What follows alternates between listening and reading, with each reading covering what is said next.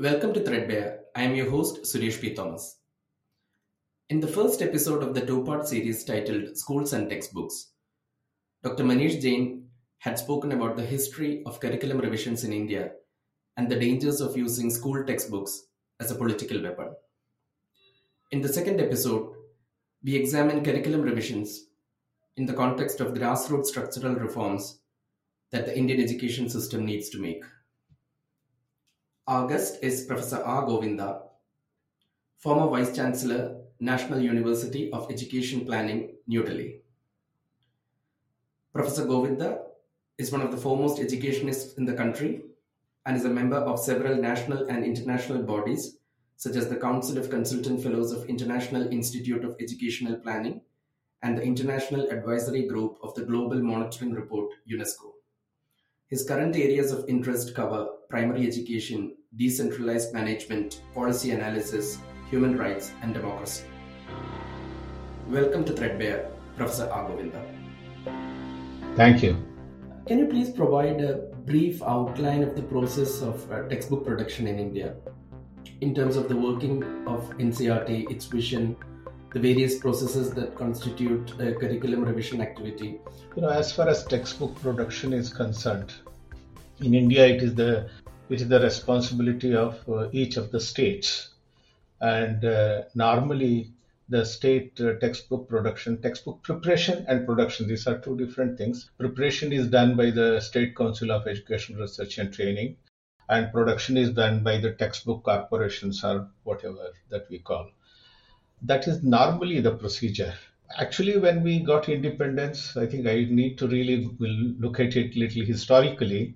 In the early decades, it was a lot of confusion. There was no textbook properly prescribed in many places and all. And the whole process started in mid 60s with the state institutes of education coming into picture, which became state councils of education research and training.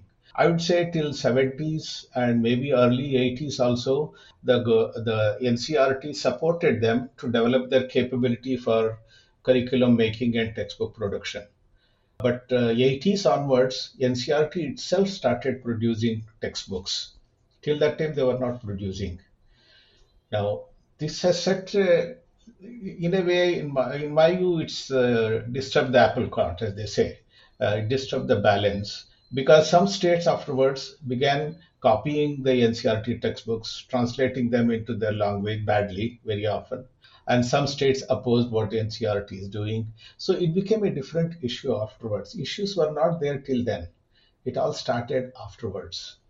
So that is how textbook production today is a very complex thing, which some states consider they have the full right and then they will do whatever they want to do. But there are people who say that we should look from a national angle and produce textbooks which are national in nature. This has become a very controversial issue from that point of view.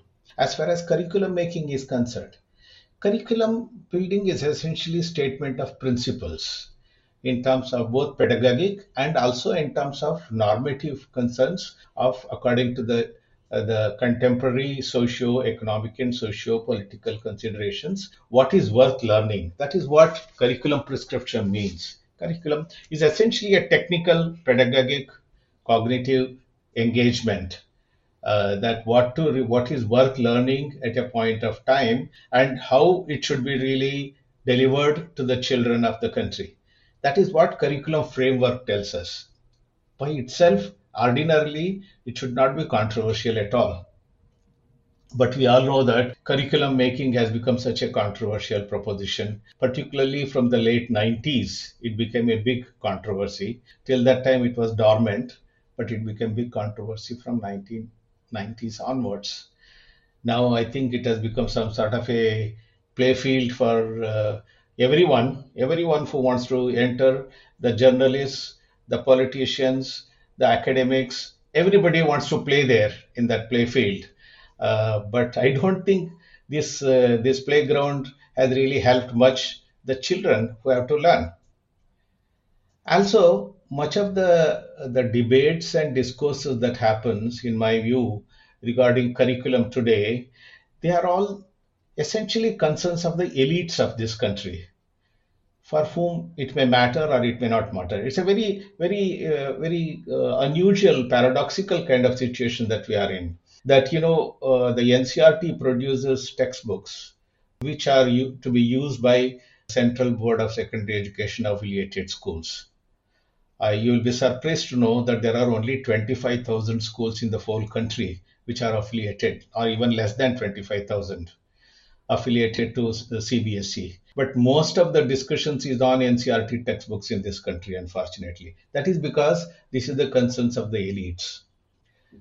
I would say that the remaining schools are all with the state boards, and state boards are so uneven, and some of them produce textbooks which are in such horrible condition, but nobody seems to be really seriously concerned about what happens to children.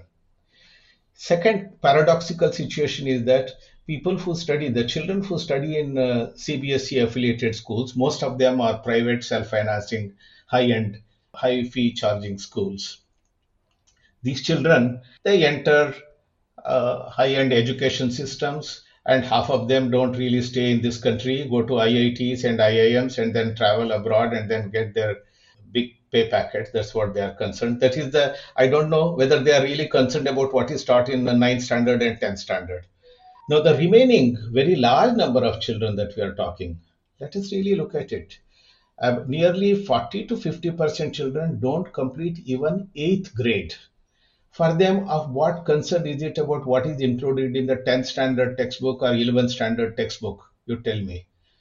And even those who complete 8th standard and enter secondary school, if you go by various evaluation studies, many of them are incapable of really following too much in it. They are not able to fully read and understand and comprehend all of them. So, for whom are we fighting this battle?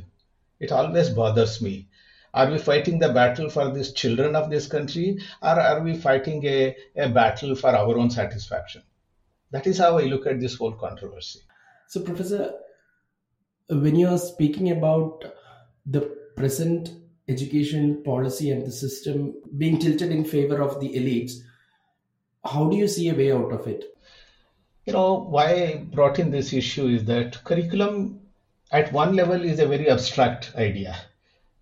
Deciding on theoretically deciding on what is worth learning, what is worth teaching, how it should be taught, what are the pedagogic principles that we follow. These are all theoretical issues that we are talking about when we at one level. But finally, curriculum carries meaning only when it manifests itself in the classrooms. Now, how can we ignore the reality of our classrooms in this country, where 50% children don't pass out of even 8th grade? So that is what bothers me. So for me, if we are really want to make curriculum meaningful in this country to the majority of the children, not just a minority of the CBSE affiliated schools, or maybe a few thousand schools in each of the state boards where children really do well, most of them in English medium, and then move ahead. But if to the remaining large number of people, if you want to make it meaningful, then I think we require more structural reform. Without structural reform of the system, I don't think curriculum is going to really make much impact on the education system itself, and particularly for the learning of the children who are from the marginalized groups. And marginalized in this case is not a small margin. Unfortunately, margin occupies more than the main. That is the reality of this country. So, Professor, when you say we need to reimagine curriculum in a more meaningful way, we also need to take into account the fact that the way the present system is structured, we have states who are given the authority to devise their own curriculum, and you have obviously the NCRT, though it caters to a minority, it generates the maximum discussion points. So is this really a weakness in that sense, the fact that there are two competing systems? Considering our country's diversity that is there, that is how school education was kept in the states list when the constitution was made. And this was realized not just during when the constitution was framed, even in the 1935 Act, when during the colonial period also, the diversity across the country was recognized, and the school education was firmly placed in the hands of the state governments. The idea is that we need relevance to the life of the people that should be reflected in the curriculum. Otherwise, curriculum is not very meaningful if it is not reflecting the life of the people around them. That is how it was in the state subject, and I consider that it's the right move to do that. Every state develops its own curriculum more meaningfully, not like the way that they are doing now. It is not about a fighting between NCRT and then the state government, as many of them are doing now. It is actually you need to really engage with this more substantively. Every state government should do. If you ask me the question, the CBSE schools also should follow the curriculum that is being followed in a particular state. Why should they not? For instance, if I go to France and stay there for my job for 3 years, will my child not study the French curriculum? Will I carry my curriculum with them? So why not the central government people also, if they are in Kerala or in Tamil Nadu, in the eighth standard, ninth standard, why don't they study the curriculum that is prescribed by followed in the Tamil Nadu or Kerala? I see no reason why we should not do it. This is essentially an elitist idea that we are privileged people and our privilege should not be taken away because I am there in some other state. I don't want to learn, I don't want to study the syllabus according to what the Kerala government says or Kerala SCRT says, but I want to take my own curriculum and do. This is a typical elitist view. For me, yes, every state should have engaged with this more substantively about curriculum making and then develops textbooks which are meaningful, locally relevant. I completely disagree with the idea that the Lakshadweep people can have the same curriculum as Arunachal Pradesh. It doesn't make any sense to me, in fact. So I am of the view that this whole idea of prescribing or competing with the national curriculum is meaningless. It is destroying the life of the children. State government should really invest more in thinking and reflecting on their own, develop good groups of this. This was happening till mid 70s and early 80s, but afterwards it has been abandoned. Many of the states, they have lost their capacity to do good work. I wish that we revive it. So, what do you think should be the role of the state in framing an educational policy in terms of the extent to which a government's role is permissible? How both history and science have become ideological battlegrounds, especially when they are corrupted with views taken from mythology. To what extent is it agreeable? Is it acceptable that we consider this as an elitist issue that wouldn't influence people from a non-privileged background? Isn't the issue relevant to those people also, even though they may not be directly affected right at this moment? The idea of drawing up a national policy on education is a bit dated idea. These are broad guidelines that we draw. They were very relevant when the nation state was being emerging. At that time, it could act as a unifying factor, and so we have one national policy for the country. But I don't see that it is really making much sense. Second, I want to say, what is a policy statement? In India, national policies, even if it goes through the parliament, has no binding on anyone to follow, including the government of India. There are many things that are written in the policy which have not been followed by anyone in this country. And that happened in 1968 policy, that happened in 1986 policy, and that is happening now also, in fact.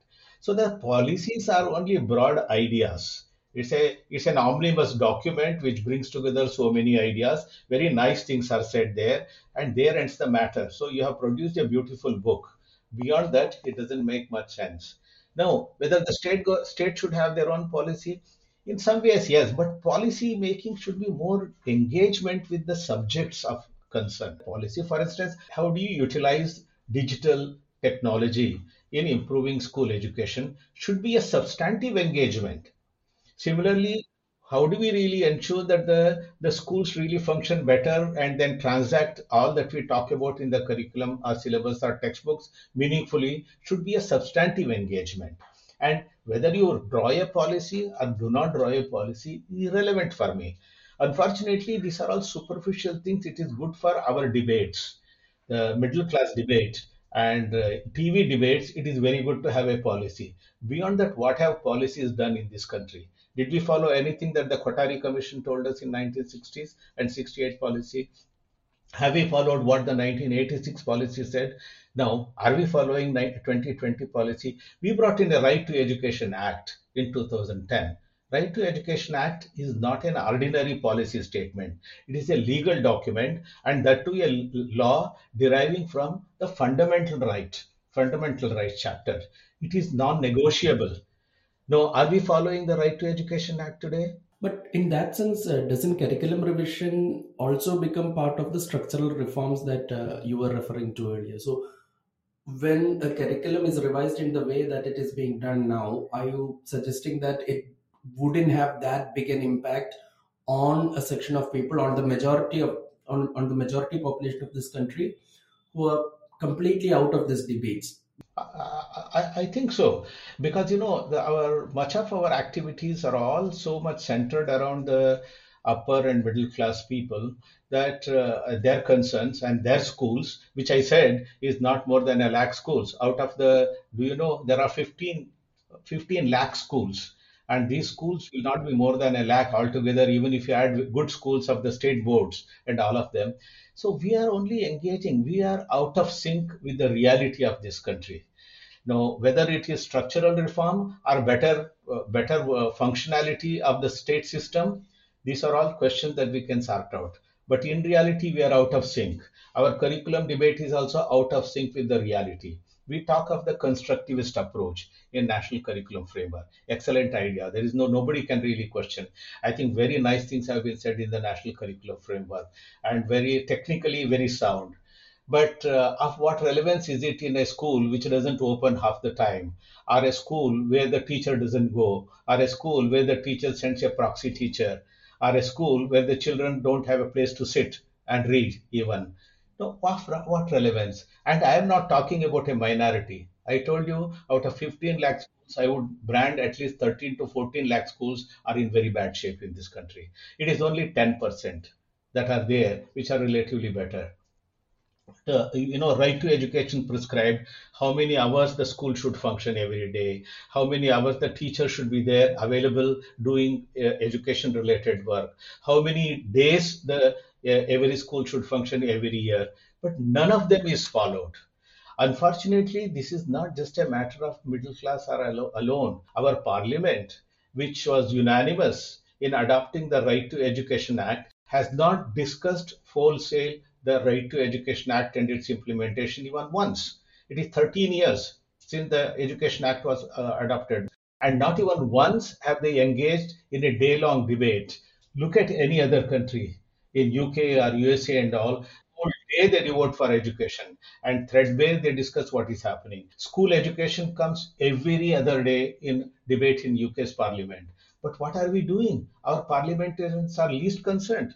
And when a debate happens in state government, state assemblies are also, they are not talking about the real issues. They are talking about fighting a battle with the government of India. It's not, that's not our concern. Look after your own children properly. That is what the legislative assembly should do. That is what the parliament should do. Not really fighting these political battles alone. That is the problem. We are out of sync completely, even when we make the curriculum. Therefore, structural reforms and curriculum reform will have to go hand in hand. Professor, just to conclude the discussion, to touch upon the point that you just mentioned, the curriculum debates, because they are imagined as primarily political debates, most of these debates center around revisions in history textbooks or social science textbooks, whereas massive changes that have been made in various science textbooks across the country, which might be of much more practical relevance to a student who grows up and becomes the citizen of this country in terms of what that citizen contributes to the country. How do you look at it? The science and mathematics teaching, even in the best of the schools, is poor in this country. And in the government schools, if you go, science and mathematics are often taught by people who have never studied science and mathematics in their graduation. So many of them are like this mismatch. See, we are not really seriously attending to all these things because the small minority of the people don't really depend too much on what is taught in the school. They can make those things themselves. All these, what I call the schools affiliated to CBSE or ICSE, and some good schools, so-called high-end schools in the state board, those children are not depend so much on what is taught in the schools. They go to tuition classes, they attend the NEET training programs, they go to Kota and then spend lakhs of rupees and get into IITs and IIMs, and they fly away from India. Why are they? They are not bothered about it. But shouldn't we be bothered, people who are living in this country, about ourselves rather than those who leave us and then go away? That is the real issue. So the science and mathematics have been completely neglected because that is not that doesn't really give you the grade and then to move up. Once you get the certificate, you can move to a good college and then get what you want and move. This doesn't mean that there are no good people coming out of our system, but that's a very small number who are coming out of a system who generally use an alternate pathway, not necessarily the school alone, and they really do well for themselves. And this is what Professor Amartya Sen has called privileged excellence. If you take away the privilege, probably they will not excel. That's what Amartya Sen says. So that's how we need to really look at and reform for more total reform we need to engage in, not just really piecemeal. Curriculum cannot be reformed without really reforming the school education system. Thank you so much, Professor, for this wonderful discussion. Thank you so much. Thank you.